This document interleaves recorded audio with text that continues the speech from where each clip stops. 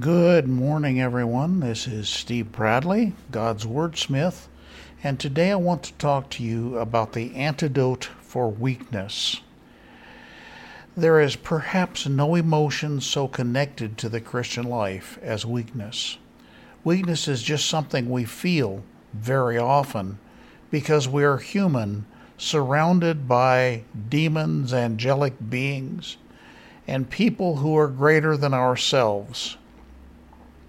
Our adversary is extremely powerful, more powerful than any man, able to battle with and to withstand angels for a time.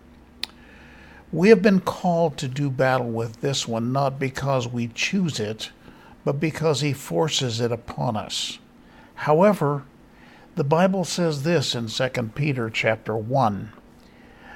God's divine power has given to us all things that pertain to life and godliness, through the knowledge of him who called us by glory and virtue, by which we have been given to us exceedingly great and precious promises, that through these you may be partakers of the divine nature, having escaped the corruption that is in the world through lust. Despite how Satan may make you feel, you have the strength of the living God within you because you partake of the divine nature. The original word for that nature, by the way, is the word phusis, which means the very stuff, the building blocks, the things that make it so. And in this case, it means the very stuff of God. When you believe in Jesus, you become a partaker of that nature, so that the mighty strength of God flows into you and through you. Now, Satan will try to deceive you about this by making you feel too weak for your tasks, or too weak to resist his temptations, or his oppression. But that is simply not true.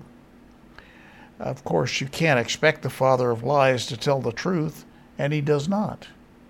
So how does this great movement of God into life happen? Well, the mechanics are unknown. God has left them a mystery, except that the Bible tells us that it is the Spirit of God who dwells within every true believer in Jesus Christ. He pours God's mighty power into you, even if you don't feel that you have it. In the book of Zechariah, it is written, "Not by might nor by power, but by my Spirit, says the Lord." For this reason, we must cultivate our relationship with the Spirit of God. Folks, in the early church, the Spirit of God is everywhere present, giving counsel, bringing miracles, speaking individually to people. And he can be that to you even now. It's true, we're not apostles. We didn't walk with Jesus in ancient Israel.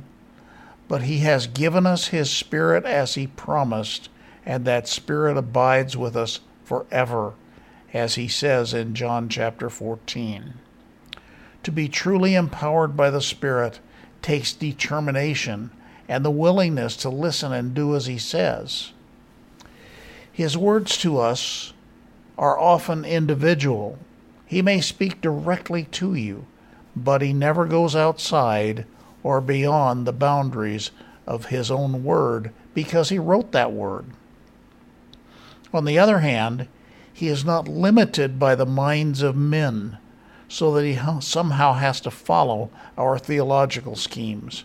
There are many theological schemes of today that try to put him in a box, but it will not work. So I recommend that you read the book of Acts, study what the Spirit has done in ancient times. Don't take a theologian's limiting word for what he thinks the Spirit does today.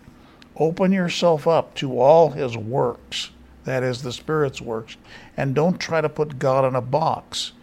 Putting God in a box will not work. The Spirit acts as he will, and the only limiting factor on the mightiness of his work is our lack of faith. He can't be told what to do either. He is the sovereign Lord, the great God Almighty, the true vicar of the church, sent down to care for, protect, and comfort his people. And if you are a Christian, he is in your life. But the essential question really is, do you listen? And do you want him to rule your life? When he does, the fruit of the Spirit appears. The walk in the power of the Spirit comes to you. The comfort and strength he offers is there.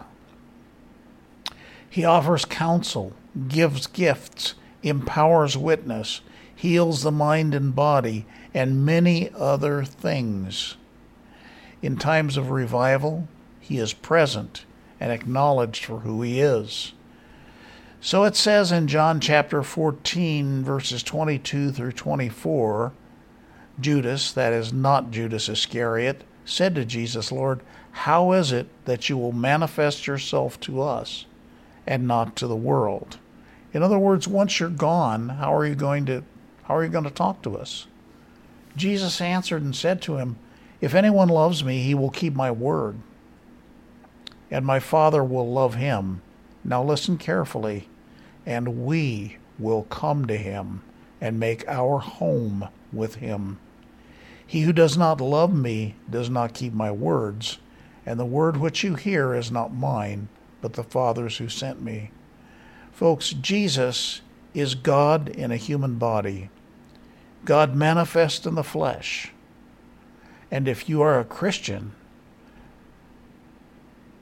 God is in your body. Now that's an oversimplification, but I think it's helpful. Hope God blesses you today. This is Steve Bradley, God's Wordsmith, signing off for now.